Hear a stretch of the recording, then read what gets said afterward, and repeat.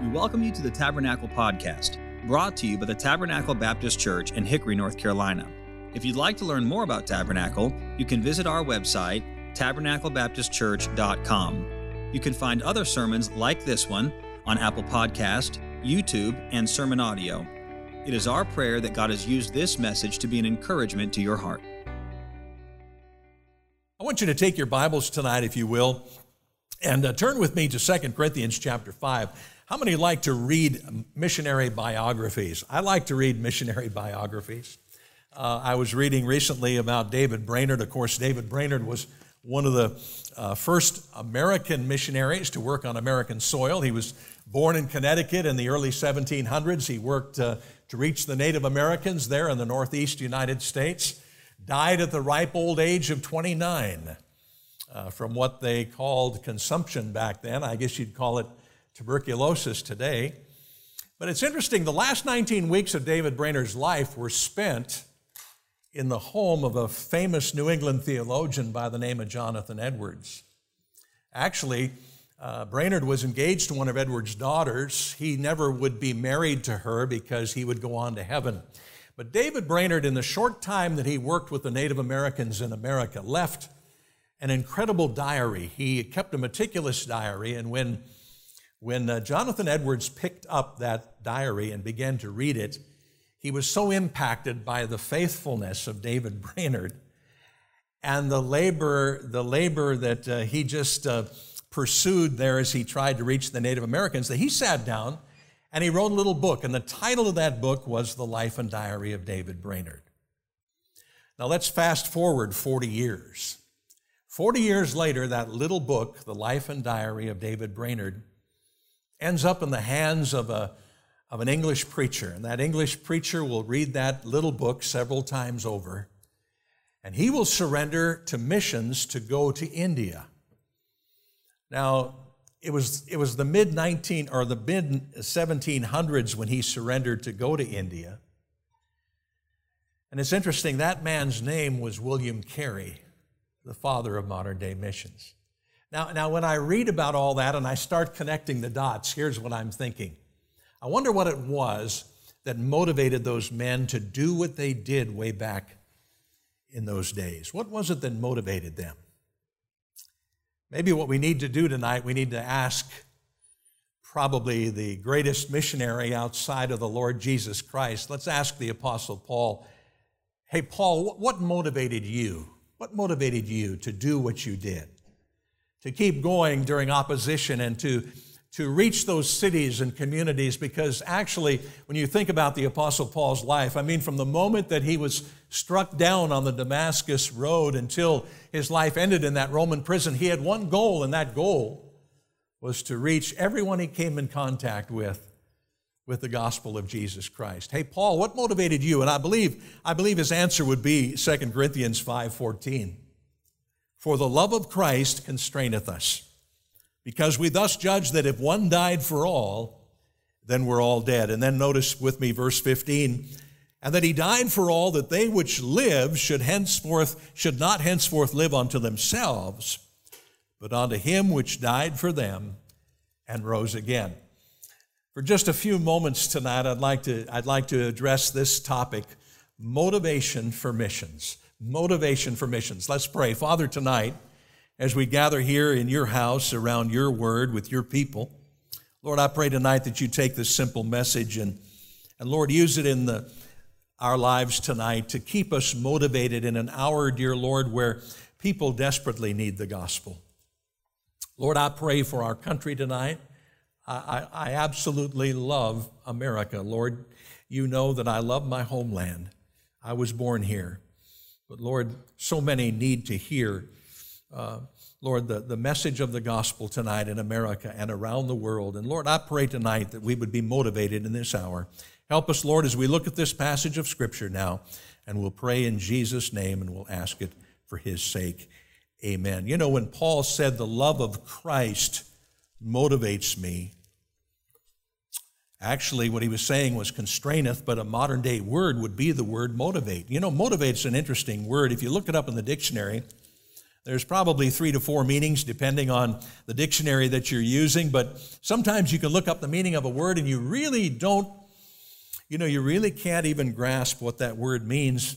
And so I guess motivate is one of those words. It would be better to maybe demonstrate than define the word motivate. So as you think about this passage tonight where Paul said, the love of Christ constraineth us, think about the word motivate. The word motivate. I guess an illustration would be handy here. We were restarting a church in Alice, Texas several years ago. And when we restart churches, we normally bring in a number of sister churches to help us kind of restart the church and pass out a lot of gospel literature. And so one Saturday morning, all the groups came in. We had a short devotion. We had a few refreshments and so forth, and then all the groups went out to distribute literature. And I found myself in the auditorium of Grace Baptist Church. It was down in Alice, Texas. And I was there by myself, so I thought, well, I'll just grab a map and a box of literature.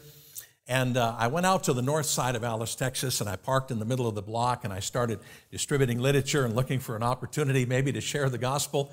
And as I was turning the corner, I saw something I really didn't want to see. I saw a pack of dogs. Now, I'm a dog lover, amen, but I like dogs one dog at a time.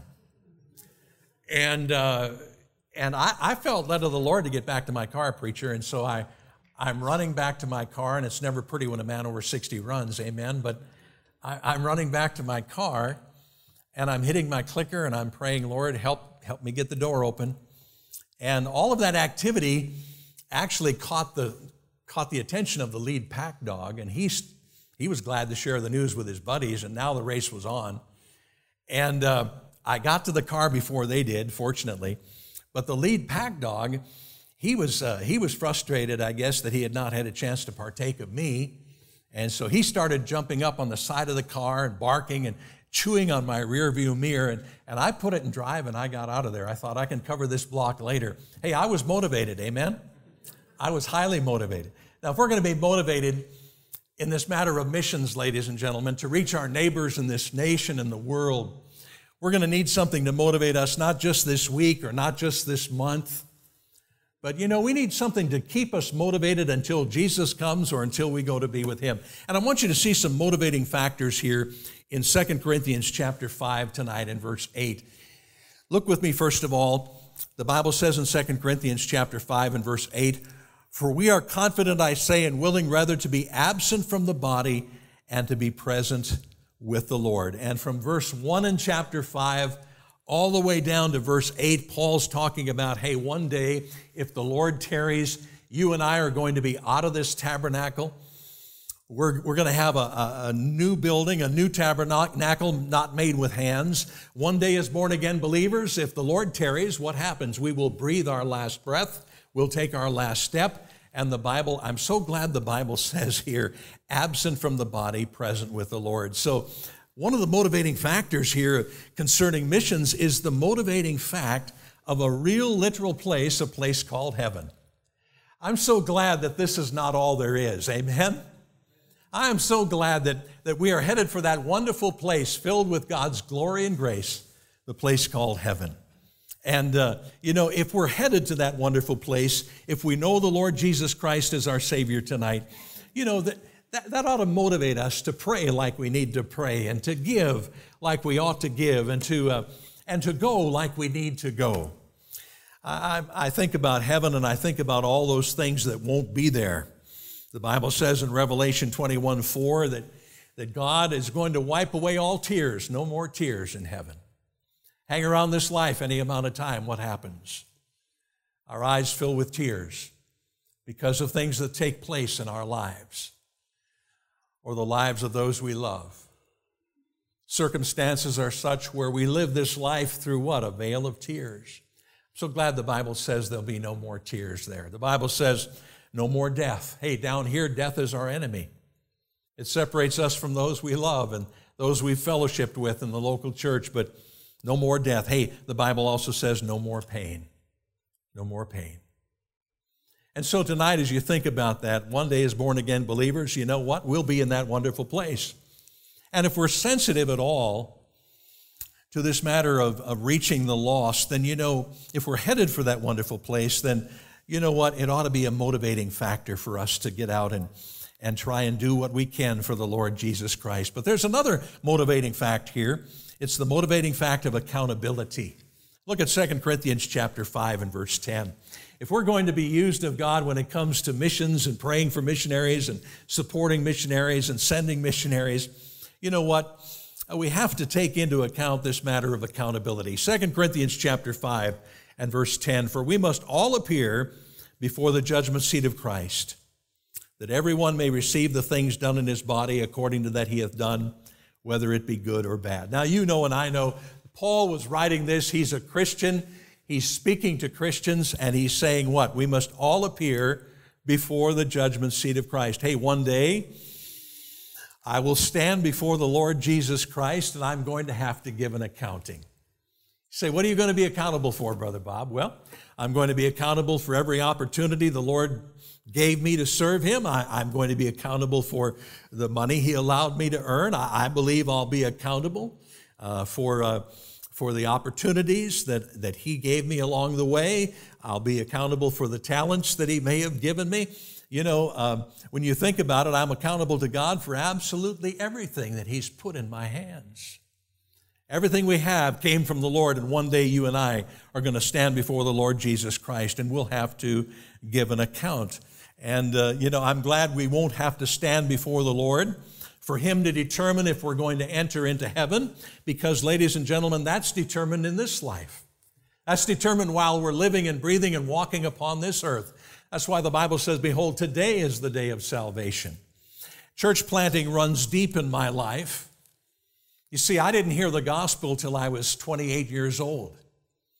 And a church planter came to my town. I was working for a Milwaukee radio station, and I didn't know the Lord. I had never heard any Bible preaching in my life, but through the ministry of that church plant and through the ministry of that church planter, my mother-in-law, who lived in that same town, she came to know the Lord. And then my father-in-law came to know the Lord. And then my wife, Judy, who's now in heaven, she came to know the Lord. And finally, Bob came to know the Lord. And I'll never forget the night that I realized that I was lost. You remember that day when the Holy Spirit revealed to you that you were lost? That was a sobering day. That was a sobering evening for me. It was a Sunday night service, and I walked out of that service realizing I was lost. Went home, tried to bargain with God. God, I can't get saved. Lord, you don't know all the things I've done. Well, He knew everything I had done. And in the early morning hours of the next day, I remember kneeling and saying, Lord, I don't even know what being a Christian is, but I know several things. Number one, I know I'm a sinner. For your word says that I have sinned and come short of the glory of God. And I know that there's a price to pay for that sin. I know the wages of sin is death. And Lord, I know that means more than just dying with a cancer or dying with a gunshot wound. That means separation from you. Lord, I know for a fact that you love me, because our preacher read that verse, and it said, for God so loved the world, and He gave His only begotten Son. And right here and now, as best I know how, Lord, I want you to be my Savior. You see, salvation is something we take care of in this life while we're living and breathing and walking upon this earth. But there will come a day where we will give that account. I was talking with a friend of mine. We wondered, the Bible really doesn't explain how that'll happen. I know it will happen. Will we be standing in a group? Will we be standing in line? I imagine standing in line and listening to people giving their account. I imagine standing in line there at the judgment seat of Christ, and right in front of me there's a gentleman giving his accounting, and he talks about how as a young boy he came to know the Lord Jesus as his personal Savior. He went to a small country church, and he found out that he needed to be saved, and he was saved, and later on he found out he really was being called to serve the Lord in some capacity. And so He surrendered to missions, and he prayed for a godly wife, and God gave him a godly wife. I'm standing there listening to this all. He talks about going to a very obscure place where the gospel had not been preached much, and there was much darkness, but he just faithfully preached the word of God day in and day out, week in and week out. And finally, a man stayed after the service. A small crowd gathered, and a man stayed after the service one Sunday and asked the missionary to tell him more about his Jesus. And that man was saved. And then that man brought another family. And then that family brought another family. A little church was organized, and folks were baptized, and a church was started. And then one day, one of the men that had been saved right at the beginning came to the missionary and said, "You know, I believe God is calling me to pastor a church." And so that missionary faithfully trained that man, and there at his kitchen table, day after day, week after week, and the missionary's wife worked with that man's wife to get them ready to go pastor. And they went out and they started another church, and from that church, another church was planted, and from those churches, more churches were planted, and he talked about all of that. And I'm standing there hearing it. And then I hear these words, "Next," and it's my turn. You know, on that day, the books will be opened, will they not? I'm so glad that when we're saved, our name goes down in the Lamb's Book of Life. And by the way, it doesn't go down in pencil, amen? It goes down in permanent ink. I believe the Bible will be open that day. I believe one of the questions will probably be, now, what part did you play to get the gospel to your neighbors and your nation and the world? Hey, Paul, what motivated you? What kept you going in this matter of reaching the lost and doing your missionary work? And I believe Paul would say without a doubt, if he stood here tonight, he'd say, you know what, I knew I was headed for that wonderful place, the place called heaven, and I knew there was coming a day where I would give an accounting. There's another motivating factor. Quickly, let's look at it tonight. It's there actually in verse 11. 2 Corinthians 5:11, knowing therefore the terror of the Lord, we persuade men. I want you to notice that word persuade tonight. Just as there's a literal eternal heaven awaiting every believer, the Bible is clear. There's a literal eternal hell awaiting every unbeliever. Do you have a mother that's lost tonight? A father that's lost, maybe a son, a daughter? You have a grandchild that's lost? Do you have someone you dearly love that's lost tonight? Do you believe tonight that the heathen are really lost if they never hear the gospel of Jesus Christ and receive Jesus as their Savior? If I were to pass out a piece of paper tonight, 2 questions on the paper, all you have to do is circle yes or no. Question number 1, do you believe in a literal eternal heaven? Yes or no? And probably everyone, 99% tonight in here would circle yes. Why? Because this is a Bible-believing church. The doctrine of heaven is a Bible truth. It's a Bible doctrine. Question number 2, do you believe in a literal eternal hell? Yes or no? And again, probably 99% of us would circle yes. Why? Because of the same reasons. The trouble, ladies and gentlemen, is that this matter of a literal eternal hell, when it comes to missions, it needs to hit our hearts every once in a while. You see, we can give mental assent to many things in the Christian life. And we can check off the boxes, and we can talk about Bible doctrines, and you know, they become facts. But every once in a while, that fact of a literal eternal hell needs to hit our hearts, or we'll never be used like we could be used. We'll never be able to give like we could give. We'll never be able to go like we need to go. We'll never be able to share like we could share. At age 28, when I was saved, you know what my first reaction was? My first reaction was, this is great. You mean the Lord has forgotten about all my past sin? This is wonderful. You know what my next reaction was? I have to tell somebody. I left radio when I was saved because I couldn't play that music. I went to work in a plastics plant. And I was working with a guy, his name was Roger, and I had such a burden for Roger. I wanted Roger to be saved. I wanted him to know what I was experiencing. I wanted him to know what I had found. And so I'd bring him gospel tracts, and I didn't know much about sharing the gospel back then, and so I would just take those tracts and I would put them on his workbench, and I'd put them in his toolbox, and I'd walk by his workstation. They'd be on the ground. I'd pick them up. I'd put them back on his workbench. I'd put them in his toolbox. One day I walked by, and he's reading one of those tracts. And I walked up behind him. I said, Roger, what do you think about that? And he said, Bob, I've got a lot of questions. And I thought, I don't have any answers. And then I remembered we had a man coming to our church, and he was going to preach an evangelistic meeting. And I said, hey, Roger, there's a man coming Sunday, and he's going to preach all week long, and he'll answer all your questions. Whew, I got out of that, amen. Well, Sunday came, he didn't come. Monday came, he didn't come. I just kept on inviting him. I said, Roger, he's only here till Friday night. You have to come. Guess who walked in Thursday night? Roger Hood. Whew. Remember what it was like when you were first saved and you invited somebody to come to church and they came? Wow, that's a source of joy for an entire week. And then if they make a decision, some type of spiritual decision, that's a source of joy for an entire month. And you know what you were doing way back then when you first got saved, and you'd invite your friends and your relatives to come to church, and you knew they were unsaved and the invitation was being played. You knew what you were doing. You were praying and asking God to work in their hearts. And I was praying for Roger. I said, Lord, I want Roger to have what I have. And I looked up, and guess who was standing down front? Roger, speaking to the evangelist. And that night, Roger trusted Christ as his Savior.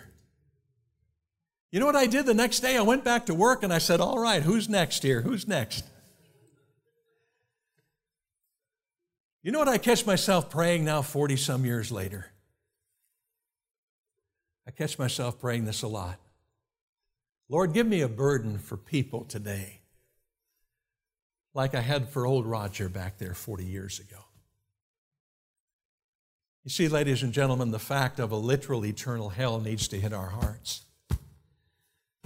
or we'll never be used of God like we could be used of God. When I think about worldwide evangelization, when I think about America, 328 million people this evening. We're growing at the rate of about 2.8 million people per year. Gallup says 70% of our population now has no meaningful church connection. That's a mission field of over 220 million people inside of our borders who are either unchurched, unsaved, or both. 80% of the teenagers in America tonight are not in any type of church. So good to see the young people here tonight, and good to see their interest, and I thank God for that. But we are a massive mission field, and we're growing that way more every day. All I'm saying tonight, ladies and gentlemen, is that we need to be motivated in this hour. And Paul talked about the fact of a heaven. He talked about accountability. He also mentioned the fact of a literal eternal hell. But there's one last thing, and let me give it to you. Notice with me, it's the text verse we used tonight as we started, 2 Corinthians 5:14. For the love of Christ constraineth us. Oh, if we could just wrap our minds around that very fact every single morning, where we wake up in the morning and we can say, today I have a Savior that loves me. And He loves me unconditionally, and He's going to love me eternally, and He knows everything I'm facing, and I have a Savior that loves me. Now, Paul was not saying in this passage, he was not talking about what motivated him was the fact that, he had this great love for Jesus. No. He was saying what motivates me is His love for me. His love for me. I trust tonight that these simple things will help you, especially during this missions month. And I really do believe tonight that in this hour we have the manpower, we have the resources to impact America and the world with the gospel. But let's stay motivated and ask God to help us in that regard. Thank you for listening. We pray that God has used His word to speak to you today. If you'd like to learn more about Tabernacle, you can visit us online at tabernaclebaptistchurch.com. There, you'll find additional information about our church, opportunities to partner with us financially, as well as other resources that we hope can be a help to you. May God bless you, and thank you once again for listening.